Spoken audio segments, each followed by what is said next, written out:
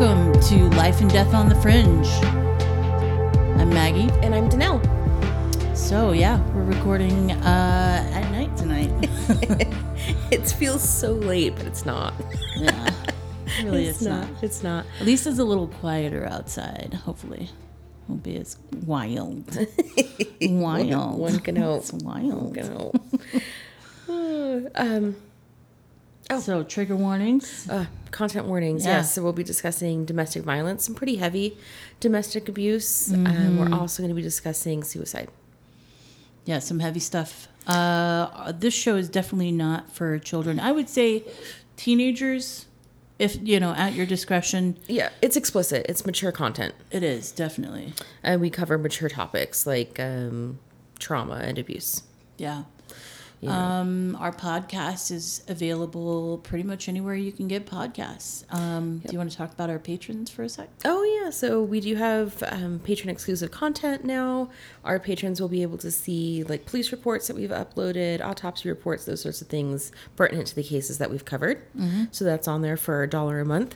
Yeah. Support us. And we have the Buy Me a Coffee thing. We do have Buy Me a Coffee or Buy Me a Pizza, whatever you'd rather. Buy Me a Pizza. Yeah. Somebody should make one called Buy Me a Broccoli. I mean, you can make it whatever you want. That would be hilarious. Just buy me a broccoli. Singular, a floret.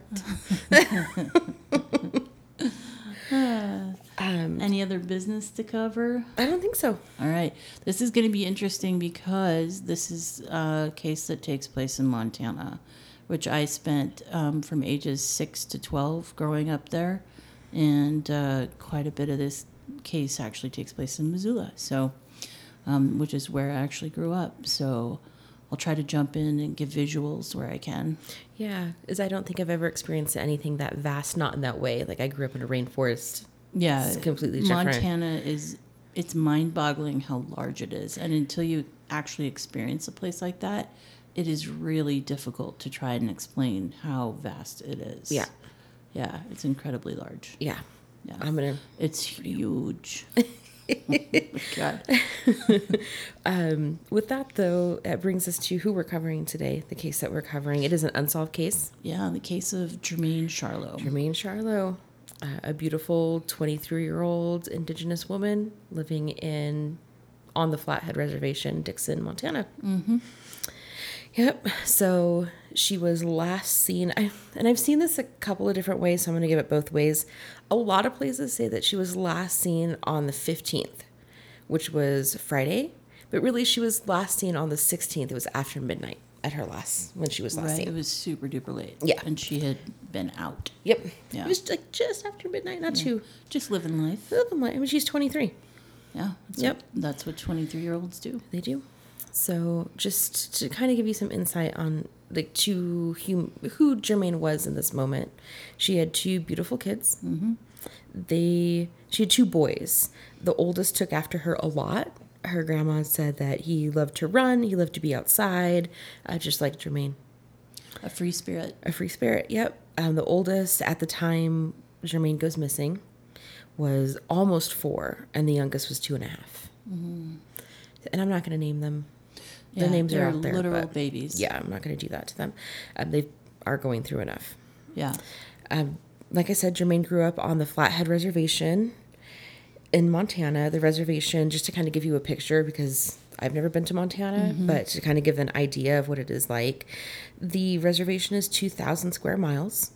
It's home to 27,282 people as per the last census. Mm-hmm. So it is a larger reservation. It's actually home to several different tribes, which, being from New Mexico, when tribes are pretty, like the reservations are really like per tribe, was something that I didn't know.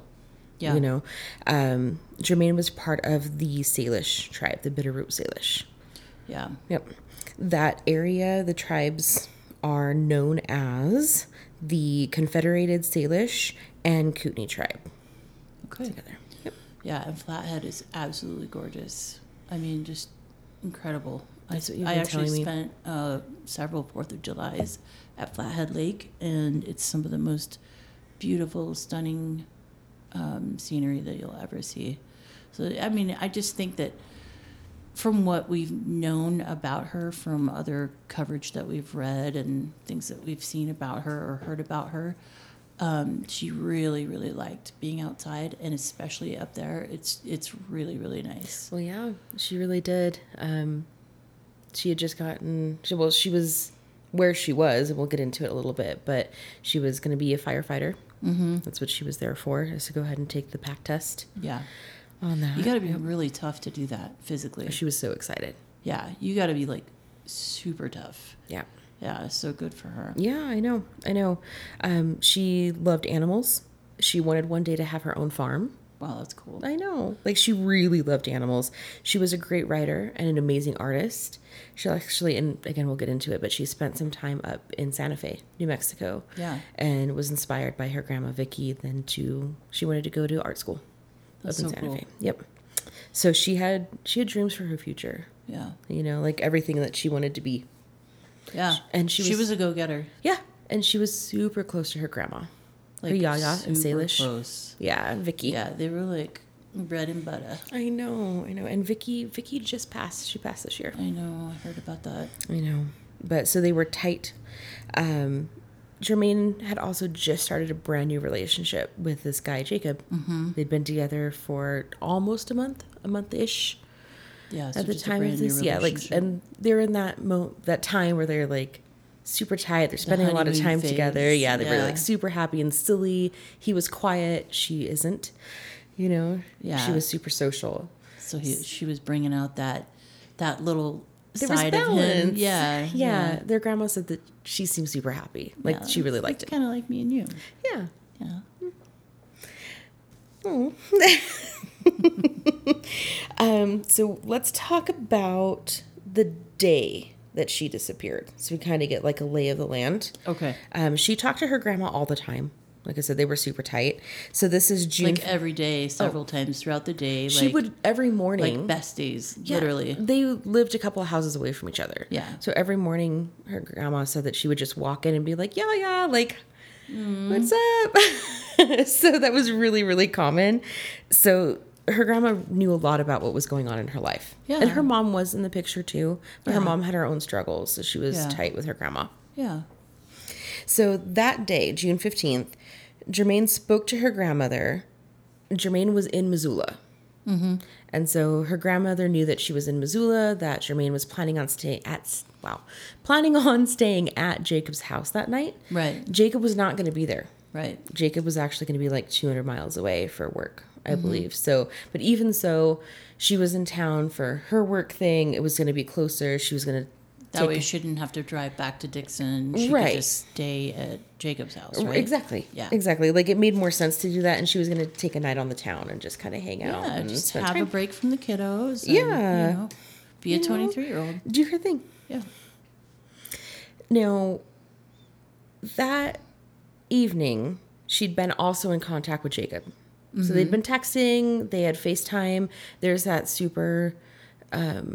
like recognizable photo of Jermain on like her missing posters with the baseball hat. Yeah. And that is actually taken from a still of their video call. Oh, okay. From that night. Wow. So that is like exactly what she was wearing that evening. That's eerie. It is eerie.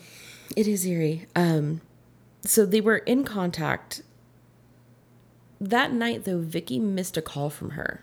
Do we know what time that happened? We don't. Okay. I know. I looked everywhere. I could not find a time. I was just curious because you know that it matters. It does matter. Yeah. And maybe that's one of those details that the police are trying to keep maybe on the DL right now because it's still an active case. And Vicky never said. Yeah. I didn't hear any interviews where she gave the time. Just that she missed a call in the nighttime, tried to call her in the morning and couldn't reach her. Right. So the next person she called, of course, was Jacob. Mm-hmm. And she was like, have you heard from her? Because that's super weird. I haven't. Right. I haven't. I actually tried calling her last night, and it sounded like someone picked up the phone and hung it up. See, that's also really eerie. It is really eerie. At that point, alarm bells are starting to go off. Well, and she was super, super active on social media. Like, we're talking Snapchat, Instagram, Facebook, TikTok, like all of it. And she had posted several videos while she was out, and then nothing. That is odd. It's super odd and really concerning. Like when you're thinking about like maybe an adult who's just, taking a break or just like is somewhere else safe. Right. You don't expect their normal stuff they do every day to be that different. Right. So that it was a concern for her family too. So this is Saturday, the 16th, when they're trying to figure out if anyone's seen her. Right. Right. So then Vicky starts calling her kids. So it would have been Jermaine's like aunts and uncles. Okay. Have you seen her? Do you know where she is? Have you heard from her? We're trying to get the grapevine going and figure out where she is. 100%. Yeah. No one has. So her kids start calling on Sunday. Okay. Wow. So now 18th. we're looking at like 48 hours. Right. And they start calling jails, hospitals, shelters. Whoa. And they're all calling places in Missoula because that is the last place that she's known to have been. Yeah, that makes sense. Right. 100%. And Dixon's pretty small in terms of like where she's living. Right. Yeah. I mean, I've been through that area and it is tiny. Well, and she's at least living that particular part, not the rest of the land. Not the reservation area. as a whole. Yeah, Right. But where they were living was small. And she's living in Dixon Agency, which is like kind of off to the side also. So it's only got probably like even smaller. a couple hundred people. Yeah. Like it's really small. Yeah. But at the same time, that also means that everyone knows everybody, right? So people, when you say, hey, have you talked to Jermaine? They know who you're talking about. Yeah. Like it's not like a mystery. Right. You know what I mean? And no one's seen her. No one's heard from her. Correct. So at this moment is when they decide that they need to file a missing person. Mm-hmm. Okay. So she is from the reservation, but she's not currently on tribal land. Right. This is where jurisdiction's going to get wacky, right? So wacky. And it is such a disservice. This disturbs me because it could be so much easier. But here we go. It's playing away. So they tried to file a missing person report, and I say tried with like heavy influence. Right. Okay. The family got bounced around from the city, so Missoula, to the county, from the county to the tribe, and from the tribe back to the city. Oh my God. Like multiple times. Like a loop. 100%. So And all they care about is finding their loved one in the meantime. exactly. And they're like, please, just somebody tell us. Right. Who do we talk to? Right. Yeah. So they eventually ended up filing multiple missing persons. Yeah. To multiple places. They're just like, here's all the information, Right. everyone. Right. Please take it. Please help us. So she was reported missing to the Flathead Tribal Police Sunday, June 17th. Okay. So that's the next day. Right. Right? So June 17th. And then she was reported to Missoula City Police Monday, June 18th. Okay. Okay. Now, the family thought that once they reported to the city, that people would be on it. Yeah, that maybe a search party would be formed. Right. Or at least and- somebody would know or that like she's missing. Somebody, like phone calls at bare Anything. minimum, something. Right. Yeah. That's not what happened.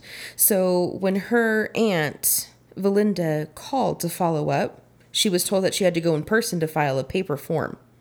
What? Yeah. Okay, so didn't she do that over the phone? She thought so. Why And didn't they tell her then? Exactly. Nobody told her that there was an additional step. They like took the information and let her go. Oh my God. So She would have done that, I'm sure. Oh, 100%. Had she known. Well, and she did as soon as she knew. So Right. Tuesday, Yeah. June 19th, she files the report. Okay. Okay, so remember, she's last seen the night of the 15th. Mm-hmm. So we're already on the 19th. Like 4 days have gone by. Time is... Like we're losing serious time here. Where, serious like time. the first 48 has already passed. Yep. Now, even though she filed the paperwork, she dropped the paperwork off on the 19th. It didn't get filed until the 20th. Why? And because it was filed on the 20th, they didn't actually assign a detective to it until the next day. So they're just 21st. languishing and just messing around. And It just doesn't seem like it was a priority. no, it definitely sounds like it wasn't. Right. Now, at that moment, the detective started doing the things that the family did already. And then, so he's calling the jail. He's calling the hospitals. He's calling the shelters. He's calling her friends. It's got to be so infuriating. Right. And they kept telling, like, we've done that. And he said, well, this is what we do the first 2 days. She's like, we're not in the first 2 days anymore. Yeah, that time has come and gone. We've bro. done that. Nobody's seen her. She's and not in jail. I guarantee you that they're not so busy in Missoula, the police there, that they couldn't have done this already. Right. It's so small that you probably could have driven to all of those places and literally have gone there and looked for yourself because it's not that big. Yeah, well, just wait. It gets worse. So that detective was only in the office for a single day. And And then he had a 3-day weekend scheduled. Oh my God. So it just sat. Why not give the case to somebody else? Okay. Literally anyone else. So it just sat until Monday the 25th. Now, this detective actually ended up talking to a separate detective, Guy Baker, who ended up calling Missoula So police. this is the first detective hands the case off to Guy Baker? No. Okay. So he's telling Guy Baker about the case. Okay, but it's Guy not... Baker calls and requests to be assigned this case. Gotcha. Right. But he gets it Monday the 25th. So we're like 10, 11 days. Oh my God. From the date that she much was last missing. Critical time has gone. Yep. Evidence has been lost. Yeah. Like, so many things have happened at this point. Oh my God, it's insanity. And he seems at this moment, and even now, to be honest, like if you look at the missing poster, the number that's listed there is his personal number. Yeah, Like, I've heard on some podcasts, I've heard him talking, and he seems like he actually cares about this right, case. and he says like there's so much time. There's so Yeah. much time. Now he does back the agency about what was done before he got the case. Oh no. Yes, he No, does. 100% friend. does. Says that they did everything that they could have done. No, they definitely did not. I also disagree with that. Yeah. But, here we are. Okay, so in this time, the family looked for other support. They had to. Yeah. They weren't, and obviously, they're not going to sit around. Most families don't. No, you can't know? even sleep, I'm sure. No. Like, your loved one is missing. If Yeah. if that happened to us, there's no way that you could just sit around in your house and watch TV, Go about eat like dinner, things are regular. Like, no, you would feel obviously like not. you were losing your mind. No. So they ended up finding this nonprofit, which is prominent in Montana, called the Lifeguard Group. Yeah. You've heard of them? Yep. I hadn't until this case. Yeah, I mean, I don't remember how I heard of them initially, but I had heard of them. Yeah, they deal specifically with like trying to organize search parties and get like flyers and stuff like that. So Yeah. they immediately printed out 500 flyers. They did like what they called like a hasty search. So they just went everywhere they Just thought like she a might have been. Info blitz. Let's Right. just get this out there and get the ball rolling. Yep. And they even said that they thought they'd find her. Wow. Like they was so quick that the lifeguard group was there that they thought they'd find her that night. Wow. And I mean, we're 5 years now. Damn. But they were doing their best. They did multiple searches, multiple search parties. More They than did the grid police were searches. doing. Yeah. And the family is thankful for the lifeguard group, 100%. But they will have also said, like, it's a nonprofit. There are places they can't search. Yeah, it's not also a federal not agency. technically their job. Well, no. Thank God they're doing it, They but it's not their job. I feel like it should be a situation where nonprofits can support the police, not police come in and maybe support a nonprofit. Like Yeah, it that's feels really so backwards. backwards. It feels backwards to me. Yeah, it is.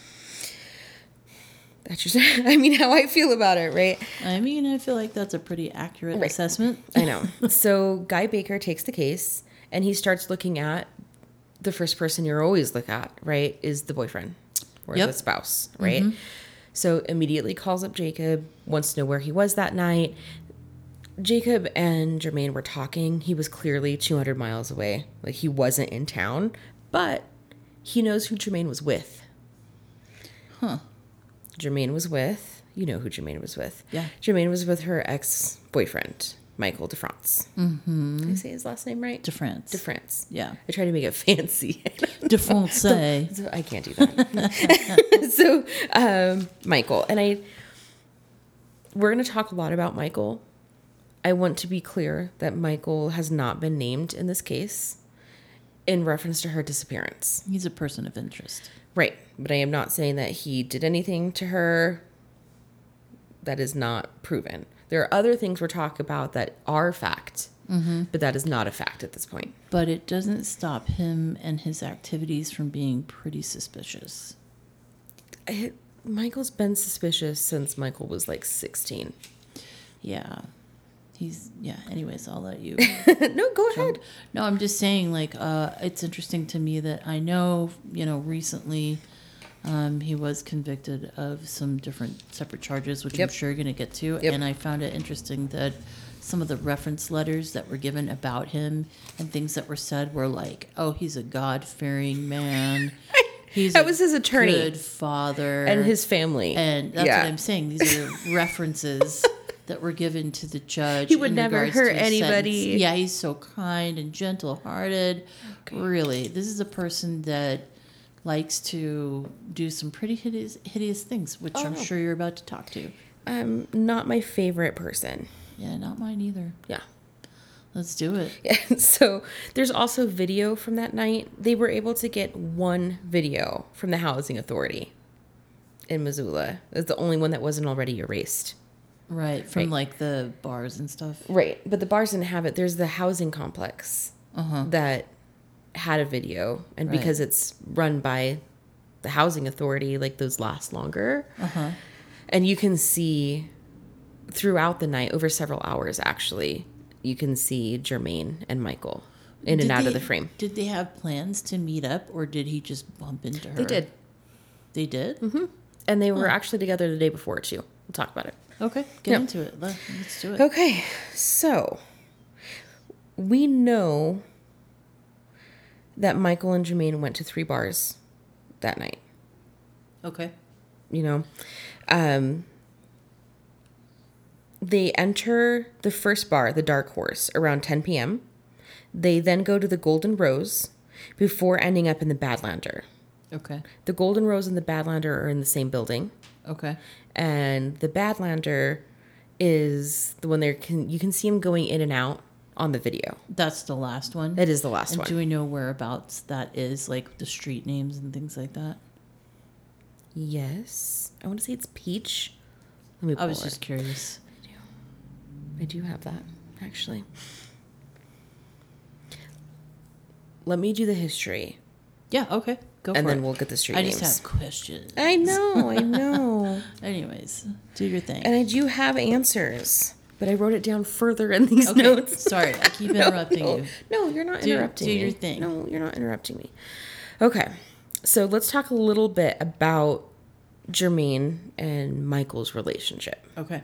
Okay, Jermain and Michael met when Jermain was about 14, 15. Mm-hmm. So super young. Yeah. And he was 2 or 3 years older. I've seen both. So he was older than she was. It was not awesome from the start. So he actually moved into the house that her best friend used to live in. Her best friend was assaulted, and her mom moved them out of Dixon. So the house was vacant. Michael's family moved in. Okay. And that's how they met. Not that long after they started dating, her grades started to slip. She was skipping school, and her mom actually sent her to live with her grandmother, Vicky, in New Mexico. So they were living in Santa Fe, and they did that for a while. There are lots of interviews where Vicky talks about those years, and Michael would send her letter after letter after letter, and eventually it sounds like he wore her down, and she came home. Oh my God. But she was doing great in New Mexico. So definitely a power over scenario, and not so much based in love, but more like obsession. Yeah. Yeah. Yeah. No, 100%. Unfortunately. But she was also like really young. Like there's so much, everything from like coercion to love bombing to the whole scenario, I'm sure. And it's crazy to me that her brain hasn't even fully developed, and nor has his, and he's behaving this way. Yeah. Those are some really big red flags from his side of things. Like his behavior seems pretty out of control. From a really young age. Yeah, that's what I'm saying. Yeah, if that's how young they are. Sorry. No, you're fine. You're fine. Yeah, no. Like this, if this is how things are starting. I know. Like if that's the starting point. This is the beginning. We know that domestic violence and control, they escalate. Yeah. So. Yeah. So we're going to start at the beginning. Okay. So April 13th, 2013. This is the first time that Michael is arrested for abuse against Jermain. Okay. And I want to say she was 17. Wow. And her mom actually pressed charges. Wow. So she was still a minor. Yeah. Wow.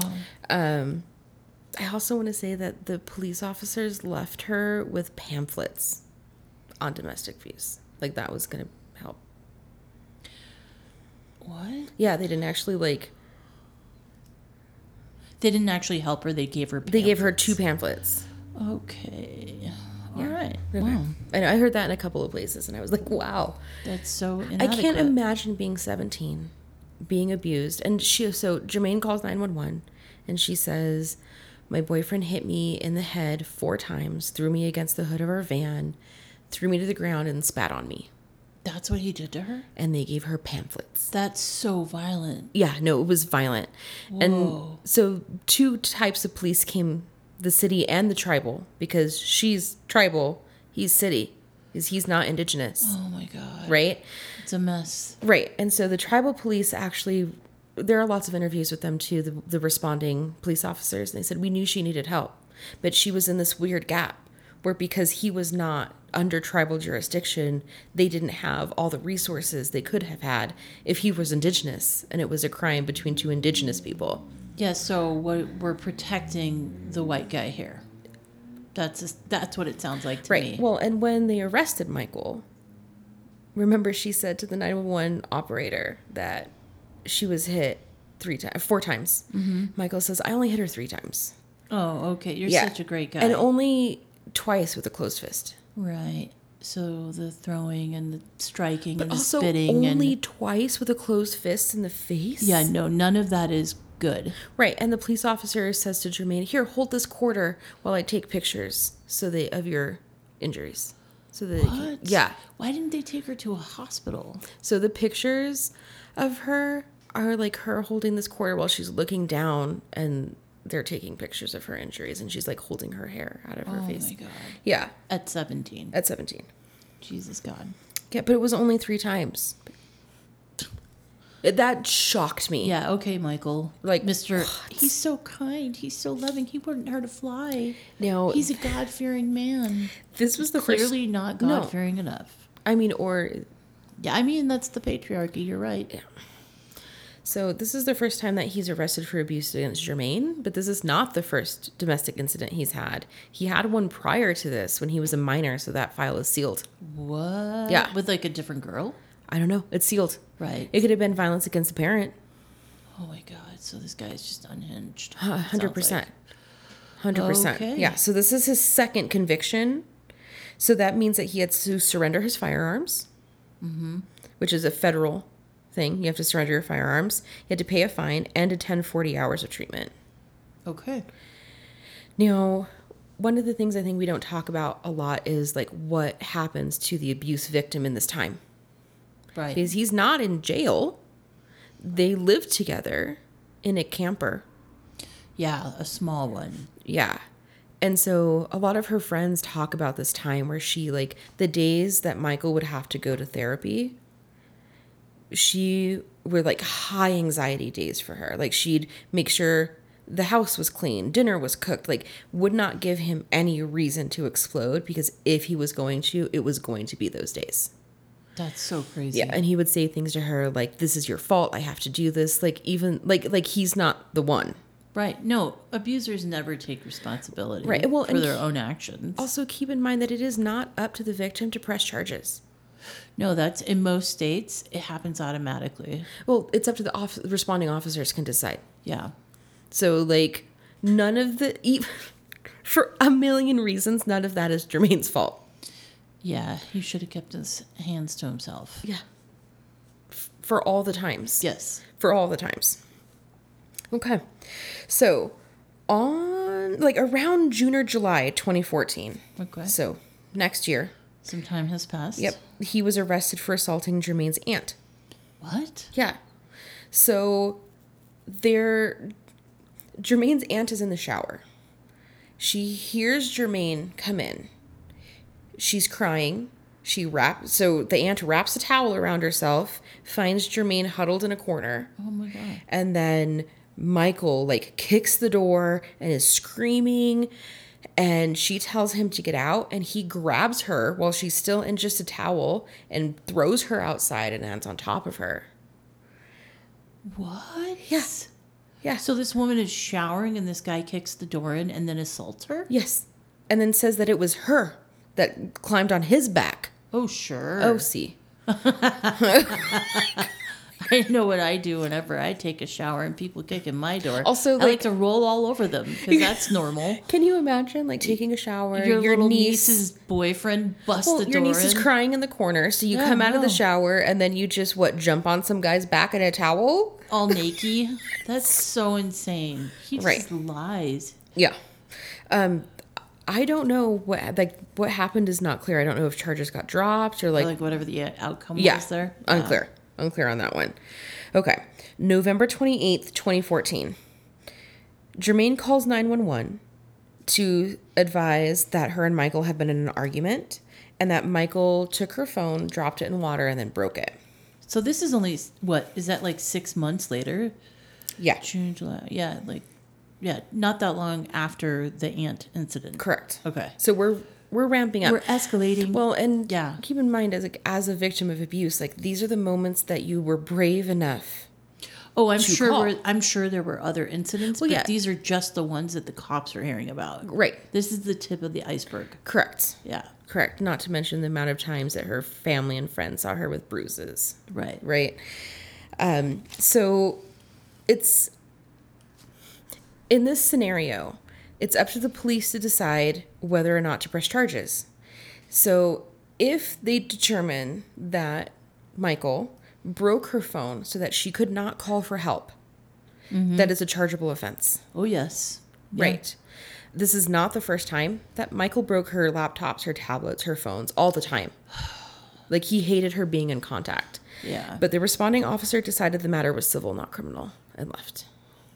How is that civil? They decided that he didn't break it so that she couldn't call for help. And how did he know this magically? That's an awesome question, especially with the history of abuse in this house. Yeah, no, all you have to do is pull up Michael's record and you could see that he was being abusive, and therefore you could come to the conclusion that if Jermain is telling you he dropped my phone in the water so I couldn't call for help, that she's most likely telling the truth. Right. Well, and that's boy math at its finest. You hear a lot of people will say things like, why don't you leave? Right? Like, the number one thing, if somebody's never been in an abusive relationship, friendship, or otherwise, right? They'll say, why don't you leave?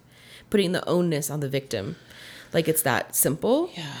But also, like, going further back in Jermain's life, like, she watched her mom be abused by her boyfriends. You know, like, she stayed at her mom's house, but stayed often at her great-grandparents' house when things got bad at home. So she's been a witness to physical violence. 50% of women on indigenous reservations in this country suffer from domestic abuse by their partners. Like, it's 1 out of every number. 2. That's such a high number. It's like 10 times higher than the average. It's insanity. Yeah. So, like, that's what happens when you destroy whole people groups, is that their societies disintegrate. Yeah, no. It's I'm sorry. Good. They experience domestic violence 2.5 times higher. They're missing 10 times higher. It's still a really high number. It's terrible.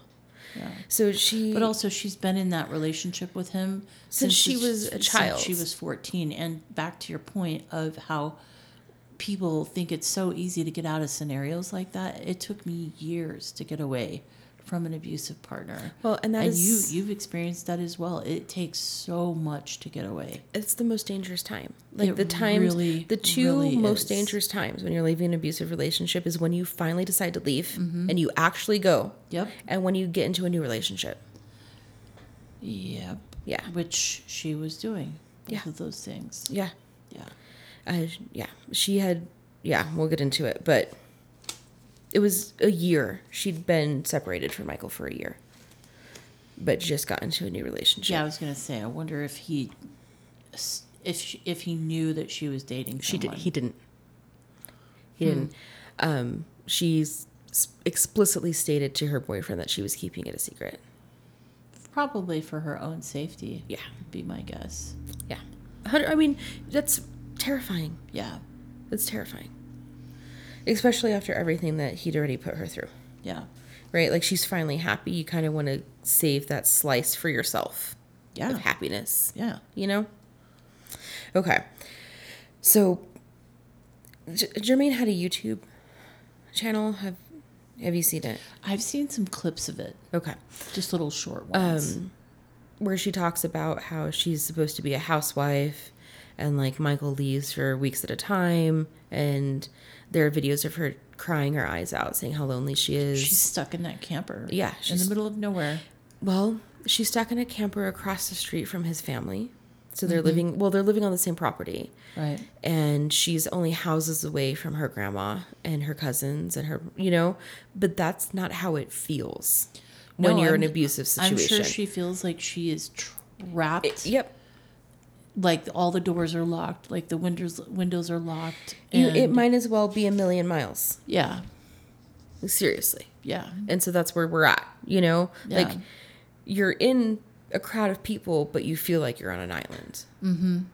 Yeah. And that's really evident. That is a terrible, terrible feeling. Yeah, that's really evident in those videos. But April 16th, 2017, she gets a job. She gets a job as a tree planter for the Tribal Forest Service. Awesome. Yeah. That's a dope job. She loves being outside. Yeah. She was super excited, and she's gaining some independence. Good for if she can her. finally do some things on her own for herself. Get it. Right? Yeah. May 27th, 2017. So just over a month later, after she's gotten some independence, you know, she posts on Facebook that Michael threatened her. Mm-hmm. So she's outing Michael. And the quote that I saw was, "So you think it's cool to be in a relationship with an abusive person?" It's not. But Michael threatened her, saying that he would find their kids a new mom. What? Yeah, because at this point they have 2. Find them a new mom? Mm-hmm. Oh. Feels like a threat to me. That's definitely a threat. Yeah. Wow. Yep. Huh. Yeah. I'm kind of stunned by that statement. Yep. That's such a horrible thing to say to somebody. Mm-hmm. Also. Had you heard that one before? No, I hadn't. Yeah. That's so scary and creepy. And I can like... You can like hear him. Yeah, I was just gonna say like all calm and like creepy. Yeah, and like oh yeah, you want to do that? I'll just find my kids a new mom. God, The insidious nature of abuse. I don't like it. Yeah. Okay, May 30th, 2017. Jermain and Michael go together to a concert in Bozeman. Okay. So they're not like together, but they have kids together. Right. You know? So she might just be trying to be like Sybil and keep him from like flipping out all the time. Right. There is that thing where like, and we'll talk about custody as well as we go through this, but like it's fight, flight, fawn, or freeze, right? So she's probably fawning a lot. She's fawning. Trying not to ruffle the feathers and keep the waters nice and calm. Right. But that's the thing about abusers too, is that it doesn't matter what you do because it isn't you. That's the problem. It is them. Right. And no matter how hard she tries, it's never going to be good enough for him. No, it's unfortunately. not. Unfortunately. On the way home, and this content warning, this is tough. It was tough for me to read. It's going to be tough. Okay. On the way home, Jermain says to police later that Michael pushed her out of a moving vehicle on the I-90. Whoa, on the freeway? Mm-hmm. And left her there. She had her phone, and I don't know if she didn't have like cell service, but she had data. But she posted on Facebook asking anybody to try to contact her family to come get her from the side of I-90. Whoa, and in a lot of places in Montana, a lot of people don't know this, but there aren't speed limits on large portions of the highway there. So who knows how fast they were going? Yeah. Like he could have killed her. Yeah. Yep. Why did you do that? Why would you do that to anybody that you ever cared about, past or present? The mother of your children. Yeah. Like no matter what somebody does to you, you can't throw them out of a vehicle like on the interstate and leave them abandoned in the middle of nowhere. I can't even imagine how dark it feels like. It would be so dark. Let me explain what that would be like. There are a lot of like really large mountains in Montana, and at night, if you're on the freeways, there are trees everywhere. So imagine you're on this like highway. It's not like here where there's going to be a million cars going. Like if you're headed to Santa Fe, there's cars everywhere and there's city lights. Pretty, for most of the way there's going to be lights, right? This would not be like that. This would be like trees, mountains, darkness. That sounds really sad and lonely and Terrifying. But like all of those things. Because I've been camping up there plenty of times. And even when you're with your own family, there are those moments where you're like, we are ants in this world. Right. Like, because it's so massive there.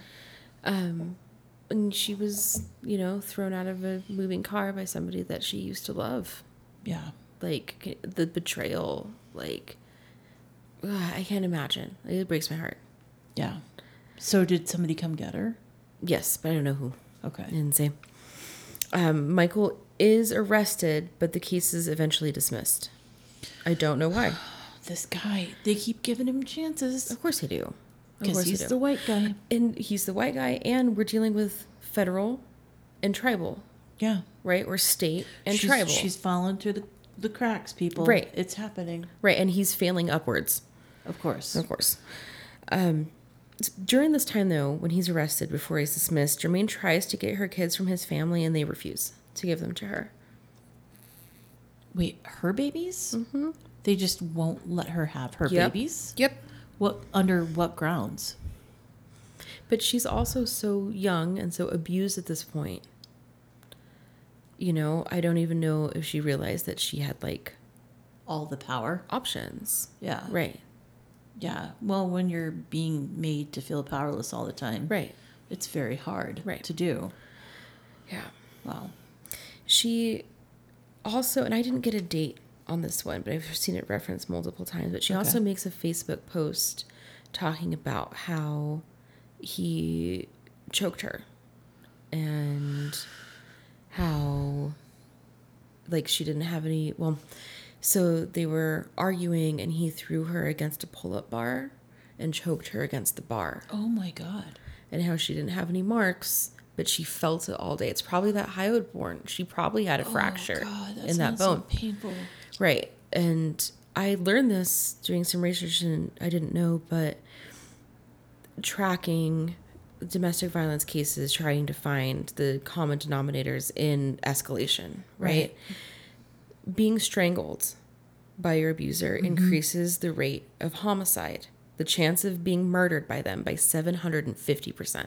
Yeah, it's an insanely high statistic once somebody decides they want to start choking you. Right. Especially if you start losing consciousness. Right. If they choke you to the point where you're starting to pass out, you're very, very, very, very much in danger.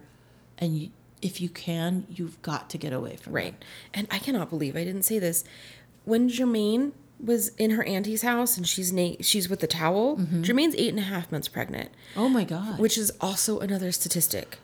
If they're going to abuse you physically while you are pregnant, the next step is usually homicide. Yeah. That is in the pipeline for you. I know that you know this about my particular story, but I was assaulted while I was pregnant by my ex-partner, and it was one of the most insane experiences I've ever had. And that feeling, she had to have felt I felt really betrayed. Here I am, pregnant. Right. With a baby that belongs to me and that person. Right. And they're now assaulting me. Right. And they were actually pressing on my pregnant belly really, really hard. And you just feel so betrayed. How could you do that to me and this tiny, tiny baby? Because I was 3 months pregnant. Right. So at the beginning of my pregnancy. And I can only imagine how she felt when she was almost full term. Right. You've gone through all of this difficulty. Your baby's about to be born. And I'm sure the sense of betrayal for her was overwhelming. And the sense of I have to protect this baby. Yeah, absolutely. Both and those at the same time. That's a lot. Instincts are really, really strong. Which is probably why she ran to her aunt's house. Yeah. Yeah. Wow. I know. So I'm sorry to go back on the timeline, but No. I can't believe I That's an didn't mention important that. detail Yeah. that we don't want to leave out. Right. So, okay. So we were just at the concert. So this is July 29th, 2017. Jermaine calls police because she said that she did invite him over. The kids are over. But then he got, quote unquote, handsy with her and he refused to leave the house. It is her house. Mm-hmm. At this point, she has a house. She calls the police, and at that point, he takes the kids. The police come, but because there's no custody arrangement, they leave. So he's got her babies. Yep. Oh, okay. Yep. So this is July 2017. Sometime in the fall 2017. I don't have the actual court date. And she can't get them back. She goes to court. Okay. In the fall of 2017, a custody agreement. Custody was granted to Michael. Oh my God. So not only was custody granted to Michael, and she does have. How is it that these pieces of shit always end up with the kids? How the fuck how can you justify that? Abuse isn't just like in a vacuum. Well, if a man is willing to abuse a woman, he's going to abuse those children. Yep. And like that is a fucking fact. And how is it that our court system has not figured that out? Like, how? Please tell me how. He's gotten these like, and I'm sorry, like bullshit attorneys.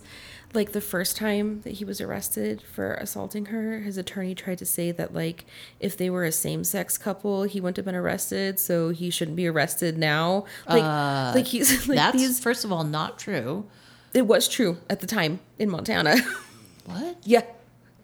Yeah. Okay. But I know. It doesn't matter though, because like you should be arrested. I'm sorry. If you put your hands on your partner, you should be arrested. Right. I'm just saying that he has like, yes. And he has these bullshit attorneys that are pulling out these like fucked up things. And he, and he's probably one of those men's rights attorneys that you find on the don't even get me manosphere. started on those. Oh, I know. They're like the worst. And okay, and they all think that they're these great stand-up guys when they're like the worst, most abusive pieces of shit. Like, I'm sorry, what rights don't you have? Like, I'm talking about like people like what was that old Julia Roberts movie? Oh yeah, Sleeping with the Enemy. Guys like that are just fucking creepy, and like if you don't put the hand towel correct, like you're gonna get the shit kicked out of you. Right. Ugh, ew. I know. Okay, so he gets custody of the kids. And she has to pay child support. $800 a month. Which, based on her rate of pay, was completely unfeasible. Wow. Yeah. They're not supposed to be able to take more than a certain percentage of your wages. I don't know. I don't know if it's different on tribal land. I don't know if it's different because he is and, like, he's not Indigenous. And she, like, I have no idea. But, yeah, he got custody. She has to pay. Huh. Uh-huh. Wow. She also had no legal representation present for her. But she probably couldn't afford an attorney. Yeah. And his family probably paid for his. Yep. So fall 2017. So after like a couple of weeks after the court date for custody, her grandmother and her aunt see bruises on her face and arms. And she confesses that Michael did that to her. Wow. Right. Yep. And no, I think it's important to know too that like upon arrest, you are granted usually a temporary order of protection, and it's supposed to help with knowing that you have a safe place. You're not supposed to come back. And like one, it's just a piece of paper and most of them come back anyway with or without it. But also they're only granted in most cases for 72 hours. Yeah, it's like a temporary order of protection. After going through like trauma like that, you don't even breathe again for 72 hours, let alone make a plan for yourself. Well, we know that this guy likes his guns. Yep. And we already know that she's probably feeling like the law is on his side. Well, she calls and calls and nothing happens. Yeah. So what? Right? Yeah. Why would she keep calling? They're not helping her. Yep. They've just given her children to him. Yep. She's now paying child support. Like, the system is definitely against her. Yep. Like, for sure. Yep. And, like, with that, late 2017, she's hospitalized for an attempt on her own life. Wait, she does that to herself? Yep. I did not know that. I mean, okay, think about that. Well, she said it. She said to her friend, and it's a quote. She said, "My kid's dad has been a problem, and it's hurting me." Like, Wow. so like she went from like having a new job and having 2 beautiful babies and to losing her babies, paying child support. Like, He's just systematically ripping her life apart. yep. And like from the time she was little, and her friends talk about this too, like all she wanted was like that nuclear family, like that stable family. She wanted the kids and the partner, and now she's lonely and alone again. Only it's worse than that. Yeah. Because her babies are not there. Right. And like she's got this gaping wound now. And every now and again, he just comes and beats the shit out of her. I fucking hate this guy. Yeah. I have to say. Yep. Wow. December 9th, 2017, Michael gets engaged. What? Yep. She makes a post on Facebook congratulating him on his engagement. Okay. So why is he still messing with her? Because if I can't have you, right? No one can. Oh my God. Gross. Yeah. I mean, we see that a lot. Yeah, we do. We see that, like, not... But I don't... it still is just literally so Right. stomach turning. Yeah. Well, Also, who is this girl that's now deciding to be with him after his horrible treatment of the mother of his children? well, let's be Like, honest. that's a big red flag. I mean, Wake up. she probably doesn't know. We see that a lot too. We see, like, he's a master manipulator of situations. I don't know how young she is. She could be super young. Yeah. And she's probably being told... Okay, so I'm going to give everybody... This is a special bulletin. If you are a young person that's listening to this right now and you start dating somebody that has kids and they talk a lot of trash about the other parent, unless there's some valid reason for that, like I'm talking like a real valid reason for that, that's a red flag. If it's a man and he's sitting there and he's trashing the mother of his children and you look at her and all you see is a normal person, that's a big red flag. Well, and in this case, he had the receipts. Courts awarded him custody. She's paying child support.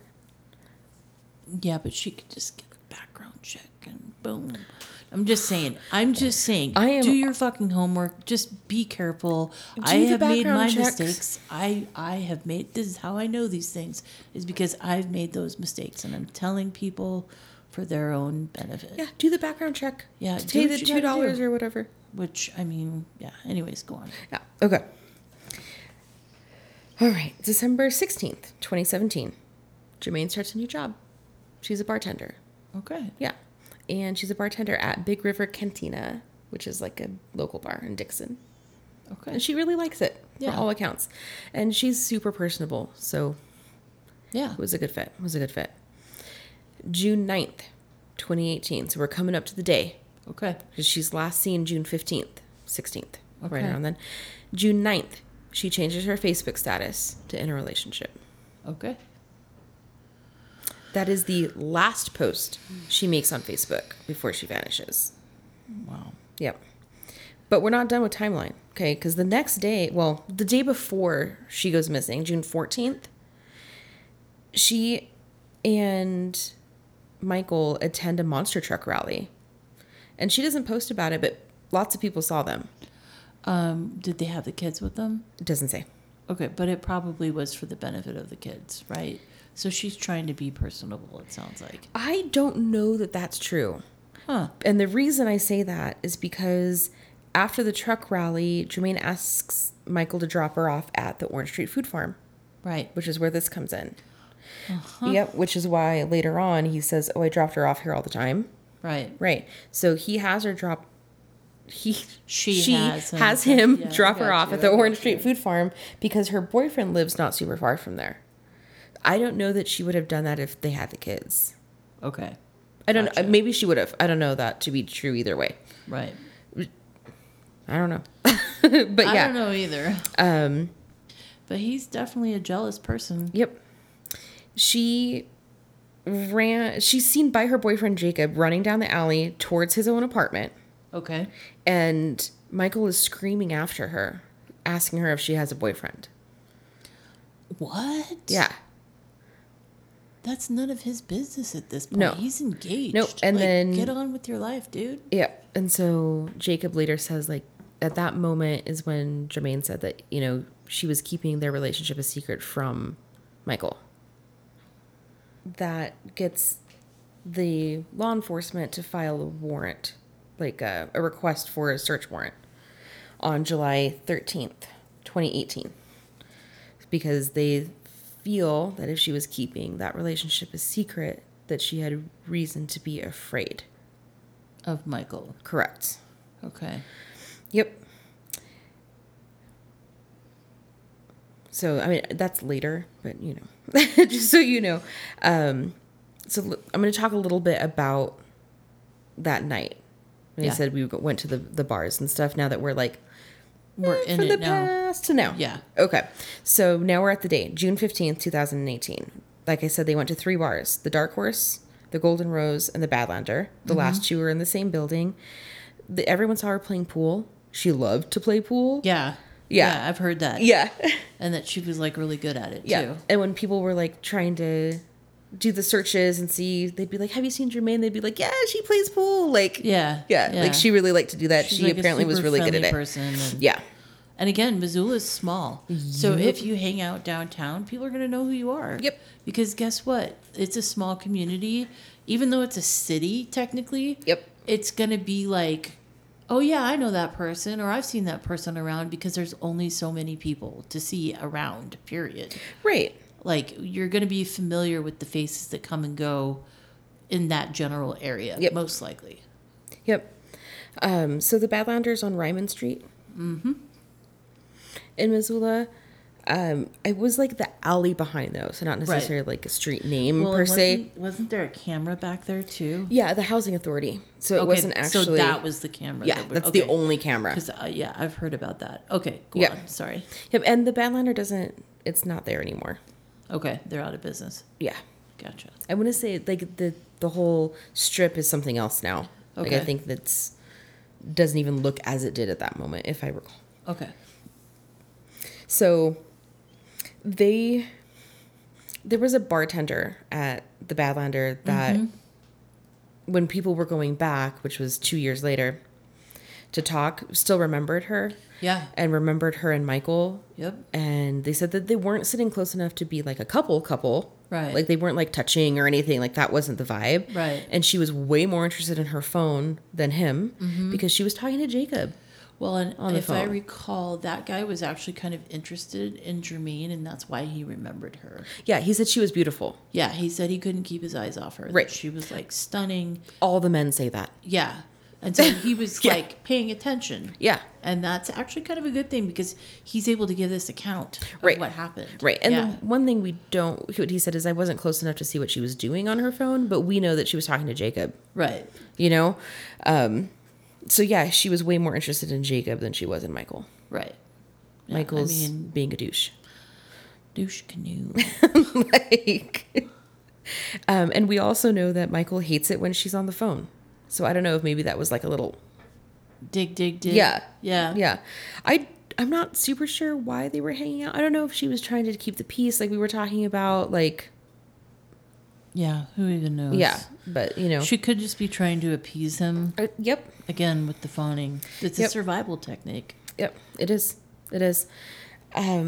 So, again, you can see walking down the alley from that housing authority camera. You see Jermain come out. She talks to a lot of people, like, and Michael's just kind of in the background, hands in pockets. He's wearing a baseball cap as well, and just being a creeper. Oh my God, the worst! Like and literally, everyone just got being terrible vibes. Like her family didn't like him. Hearing about that interview with the bartender, and he was like, "Yeah, that guy was creepy, man." Yeah, yeah, like, ugh. Yeah. But you can see them like turn the corner, and that is the last verified sighting of her. Ugh. Yep, it's like dipped into the night, and then what? Like, what happened after that? There's so much I would like to say, but I don't want us to get sued. Yeah. So there's that. There is that. But I'm really glad to know that detective, Guy Baker, is on this. And Still. it is recent that he has said that there is definite new information within and the that they are last, getting very close. Like September to having 25th, this solved, 26th of this year. Oh, that's so great. I want her to get justice so I do bad. too. I want her family to So get justice. bad. I want her babies to know. Yeah, for real. I want her babies to be safe. Yeah, for real. Yeah. So there are reports, predominantly Michael, saying that she was last seen between midnight and 1 a.m., June 16th, between Russell and Orange Street. I know exactly where that is. Yep. Now, what Michael, because, Grandma Vicky's on it, right? Mm-hmm. She called Jacob. So she called Michael. Yeah. And was like, you were with Jermaine. Yeah. What's up? And he said, oh, I dropped her off at the Orange Street food Market. Food, Yeah. food hall? No, it's a food market. Food market. And that is not, first of all, that's not where he dropped her off. But it's also not open at that time. Well, but he had dropped her off in the parking lot before because she was walking to her boyfriend's house. Right. That's not where he dropped her off this time. He dropped her off in the residential, like 10 blocks down. Okay. Supposedly. No, we know that for a fact. The law enforcement has said that she was dropped 10 blocks away. Okay. The cell phone records. Okay. So, cell phone or a witness, I'm not sure. But he did not drop her off at the food farm. Mm-hmm. That did not happen. That's fact. So, do you think that she had him drive her to Jacob's, like, to the door? I don't think she did, but I think he already knew. Yeah, because he's a creeper. Right. He's probably been stalking her. Right. And that street has no streetlights. It is dark. Again, if you've never been there, it's a massive, massive amount of land and mountains and trees. Even in Missoula, like, once it's dark, there's streetlights, of course, but depending on where you are in the city, it is very, very, very dark, and the sky is just, it's called Big Sky Country, and at night, it is incredibly dark. It feels crushing. It does. Yeah. At times, at night especially. It can be really like the beautiful. weight of the darkness. In the right setting, it's very beautiful. In the wrong setting, it's terrifying. This is terrifying. Yeah. This is terrifying. So, June 16th, the day that she was last seen, she was seen at midnight on June the 16th. So, that morning, her phone pings off of a cell tower near Michael's house. Okay. That seems a bit fishy. A little bit, especially since she's not with him. Yeah. Why does he have her phone? Right. So weird. So that is information that was included in another search warrant application that happens a little bit later on because it seems fishy. Okay, so that's on June 16th. Mm-hmm. Can we go through the missing timeline? Are we going to go through that again? What do you mean? Like her family? Yes. Okay. We'll go through it again. Okay, sorry. Go ahead. Yeah, no, you're fine. So we'll do that right now. So her family reports her missing to tribal police June 17th. Okay. Missoula police June 18th. Okay. They file the missing report June 19th.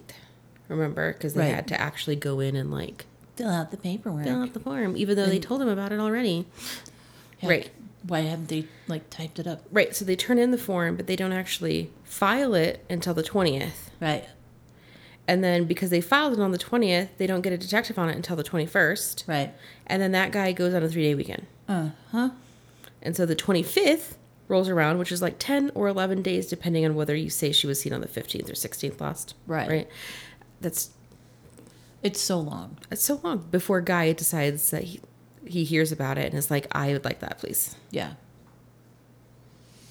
But the 16th, so before her family even knows, like her grandmother just was trying to call her. Right. You know what I mean? Her phone is pinging near Michael's house. And she was supposed to be dropped off between midnight and 1 a.m. And Michael lives way out. He doesn't live in Missoula. No, he lives on the reservation. Right, that's what I'm saying. Yeah. So if she was dropped off in Missoula and the phone is pinging near Dixon, that's a problem. That's a big problem, especially since she was staying in Missoula at her Jacob's boyfriend's place. house. Yeah, Yeah.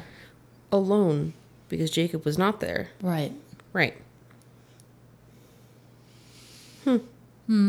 Super weird. Yeah, super weird. So But sure, he's a stand-up guy. yeah, so great. Never hurt anybody. Never heard a fly. Only Jermain. Oh my god. That makes my stomach roll. Yeah. So June 27th, 2018, the first search warrant application goes in. Okay. Okay. So they're searching, they want the warrant to search for Jermaine's property, including her phone. Okay. And they cite Verizon records showing that it pinged near the house. Right. Right. Later, Michael told the police that he had Jermaine's phone after he dropped her off, but he destroyed it. Just for funsies? Yeah, it was like, just dispose of it. Right. Again, that's not fishy at all. Right? Okay, if you think she's coming back, why would you destroy the phone? Wait, I thought he was going to get his kids a new mom. What the fuck? It's so weird. Oh, And why what a is this weird guy- thing to do. Oh, why is he still walking the streets? Anyways, don't know. go on. I don't know. So July 13th, 2018. So like 2-ish weeks, just over 2 weeks later, a second search warrant application is filed. And what they want is Jermaine's EBT records. So they Right. want to try to look at her financial activity Okay. because she was dropped off near the food farm. They just want to get a timeline. Like, see if she's spent any money on food. Yep. Or purchased anything else. Yep. They use the basis on the fact that they want the financial records and the fact that the person she was last seen with, Michael, and herself had a violent history. Mm-hmm. Yeah. You mean he had a violent history towards her? Yes. Yeah. There was only one time that she hit him. She was probably defending herself, would be my guess. Yes. So it was at her grandmother's house or her aunt's house. I can't remember. But they were all sitting around and he came in screaming for her and she beat the shit out of him in the house. And one of the cousins tried to stop her and her auntie said, "No, this is my house. He came in here. You let her finish." Oh my And God. she did. So that happened just one time. You probably deserved it. Anyways, Yeah. I guess that probably makes us bad not feminists. condoning violence. We're bad feminists. That did happen once. August 1st, 2018. This is the third search warrant application, and they're trying to get location information from Google for Michael. Oh. Yep. Okay. So that would allow the police to extract data from his phone, including his Google account. So, because the Google account is more accurate. The Googler coming in clutch. The Google, like, it's more, the location information from Google is more accurate than cell towers. Yeah. Yeah. No, for sure. Yep. It's going to be tracking everything. Yep. So, and Google, Right down to your bowel movements, Michael. Google does turn over location history. Good. Yeah. As it should. Oh, that's our kitty. That's our grumpy meow meow. Is it dinner time? Is I that don't- why he's yelling? It's midnight snack time almost. Posse pants. His name's Oreo. He's a pain. Well, there he is again. Anyways. He's gonna yell. Yeah. Where was it? Oh, August 2nd. So the next day, a fourth search warrant application goes in. Whoa, so we're up to 4 now. We're up to 4. And they're looking for more information from Google. And in that application, it states they have reason to believe that a crime of homicide has been committed. And up until that point, they all said unlawful restraint. This is the first one that says they believe that it was That a she's homicide. dead. Right. Oh my God. Yep. Which, I got goosebumps. That's pretty early on. So they must have had, okay, so in order to have a search warrant signed by a judge, you have to have a pretty good reason to think that. Yes. And you have to explain yourself Yep. to the judge Yep. when you write it up. And in this warrant, they also request for 10-day surveillance of Michael's property. and his Okay. parents' property. Yeah. Yeah, including infrared photography and drones. Yeah, because they live on a pretty big area. Well, if I recall, they thought that there was a bunker under a flower bed. Remember? So they were looking for like bunker storage areas, any other areas that Or they dirt that's been turned over recently, Right. things like that. Yep. So they said in the warrant that they believe it is likely that Michael will move to like a grave site or a stash location on his property or tamper with evidence related to the event, like To what's to her happened to homicide. Yeah. Yeah. But unfortunately, he's had a lot of time to clean up after himself because why? Because the police took a very long time to get their asses in gear. So let's just be real about this. Yeah. Whatever he did, allegedly. Well, and there's no return on this warrant. I don't know if that surveillance took place. I'm pretty sure it did. Well, I know that at this time, if I recall, people were watching the Google maps, like Google World. Oh, like Google satellite? Right. You Stuff like remember? that? Do you remember when that was happening and people were saying that they thought Oh, like they saw... Don't Fuck with Cats, how they did that? Yeah, well, they thought they saw the dad or mom go into a bunker under the flower bed. Well, and I'm pretty sure Connie Walker talked about that, which she's a badass. So Yeah. Yeah. yeah. And we'll reference her again. Many But props to her. yeah, a lot of this information, especially the family stuff, comes from that podcast, Stolen. Yeah, The Search for Jermain. She is incredible. Yeah, and she's won a lot of awards for this one, but she also does like Surviving St. Michael and Yeah, she's incredible. Finding Cleo. Like, She's just Magnus. an Yeah. outstanding journalist. Yeah, no, she really is. She really is. Okay. Where was I? Okay. So July. I think you said the 27th. Right. No, right. I thought, were you We're in in August already? We're in August. Yeah, okay. We're August 2nd. That was me. So October 2018, they searched the property. The DeFrance property? Okay. The FBI brings in cadaver Cadaver from the East Coast. Cadaver dogs. cadaver dogs. Wow. What? Most of the time you sound like you're from California, but today you're like from Jersey. I like to mix it up. Cadaver dogs. Keep Oh you my guessing. FBI brings in cadaver dogs. Cadaver dogs. And they find several items with blood on them. Really? Oh shit. Turned over to the crime lab. Inconclusive. But okay. Yeah. What items did they find that were Doesn't say. Okay. They're probably Interesting. keeping that if it ever goes to trial. Yeah, Yeah. true that. But inconclusive. I find that I mean, we can get DNA off of so many things though. I don't Maybe it was understand that. mixed, or maybe there was a cleaning agent and it's degraded. I don't know. Huh. But this is Okay. inconclusive to Jermain. Okay. All right. Yep. Good to know. So it neither is or isn't. Okay. June 13th, 2019. Next year, the reward money increases to $10,000. For information. Yeah. Okay. Yep. And that is voted on by the tribal council. Okay. Yep. And it was based on a request from her aunt. Okay. Yep. And I know that during that entire time, Guy Baker is furiously looking for answers Yep, for the well, family. And part of this... He gets like emotionally invested in this case. Yep. Against all better judgment, against all warnings from like people to just keep a cool head or whatever. Yep. He's in this now. Yep. I've heard him talk about it, and he's definitely committed to this case. Well, and as part of like the request to increase the reward money amount was also a request to keep the billboard up for another 6 months with Jermaine's photo on it. And on that billboard is Guy's phone number. Good. You know, they had their 1 year, like her, I want to say they did her birthday at her billboard. Wow. Yeah. That's And they did it 1 year as well. sad. Yeah. And her kids are with this guy and his family this entire time. Yep. That's horrendous. It's been 5 years, so they're what, almost 9, or they're 9 and 7.5. He has probably told them so many lies about her. Oh, those poor babies. And their littlest one's probably too young to even Seeing remember. that kind of damage, that kind of trauma to children, that's Yep. like lifetime stuff that you It literally will fuck you up for life. Okay, so July 28th.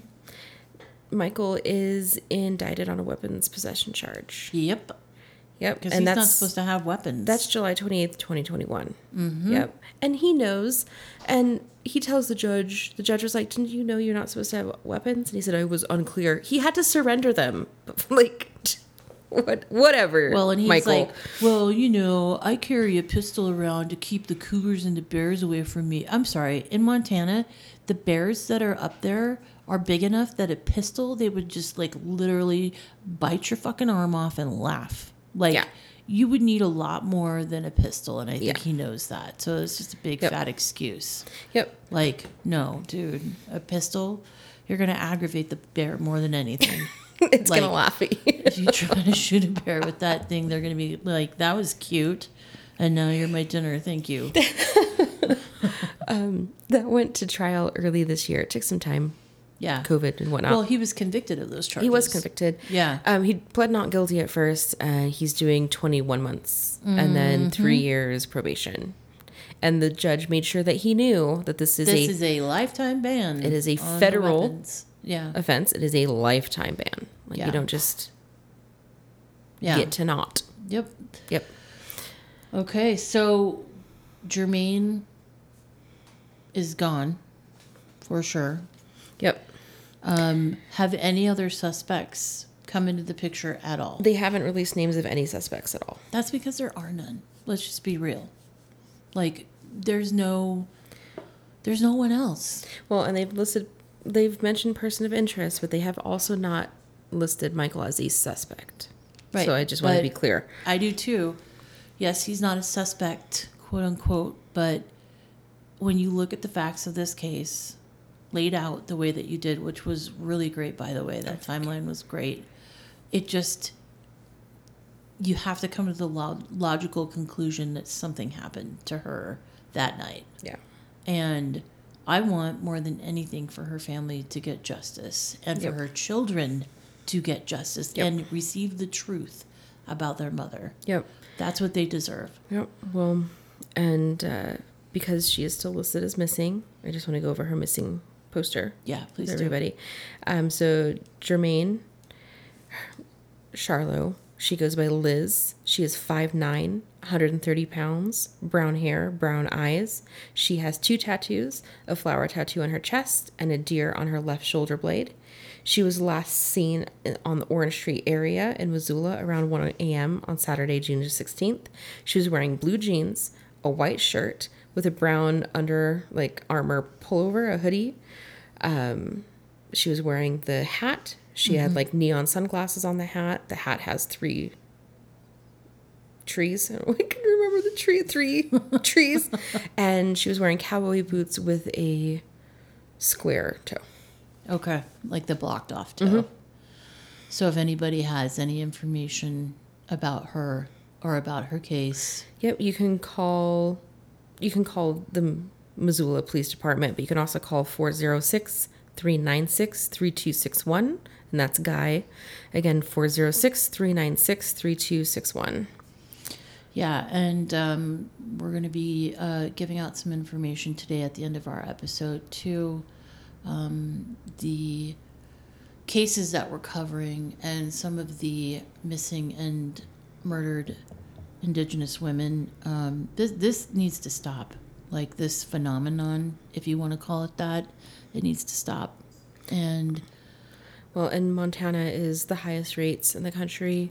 And I know we didn't talk about it a lot because it didn't end up being pertinent to this case, but sex trafficking is a huge thing in Montana as a whole. There's a pipeline right up to Portland and Seattle, and they're gone. As of 2021, 67% of reported missing were women in Montana. 80% of them were under the age of 18. Wow. Yeah, there's a huge trafficking. Trafficking of women and girls is the second highest commodity in Montana for trafficking. That's disgusting. Yep. So. All right. Well, on that happy note, Thanks for going over that. And again, at the end of today's episode, we're going to have some information for you guys. So thanks for covering this case, Danelle. I know this was a hard case to cover, and researching it had to have been rough. So thanks for doing that for us. I just want them to be able to bring her home. Yeah, same. I do too. All right. Well, I'm Maggie. And I'm Danelle. And we are Life and Death on the Fringe. The Strong Hearts Native Helpline exists to restore power to Native Americans impacted by domestic and sexual violence by weaving together a braid of safety, sovereignty, and support. Their services include crisis intervention, assistance with safety planning, domestic violence education and information, referrals to Native-centered domestic violence and sexual violence service providers, basic information about health options, support finding a local health facility or crisis center trained in the care of sexual assault survivors and forensic exams. They also provide general information about jurisdiction and legal advocacy referrals. Their phone number is 1-844-762-8483. That's 1-844-7-NATIVE. Or you can text that same number. If you do, you will immediately receive a response notification that you will be texted back from a secondary number. Your information will be kept anonymous and confidential. You can also check out their website.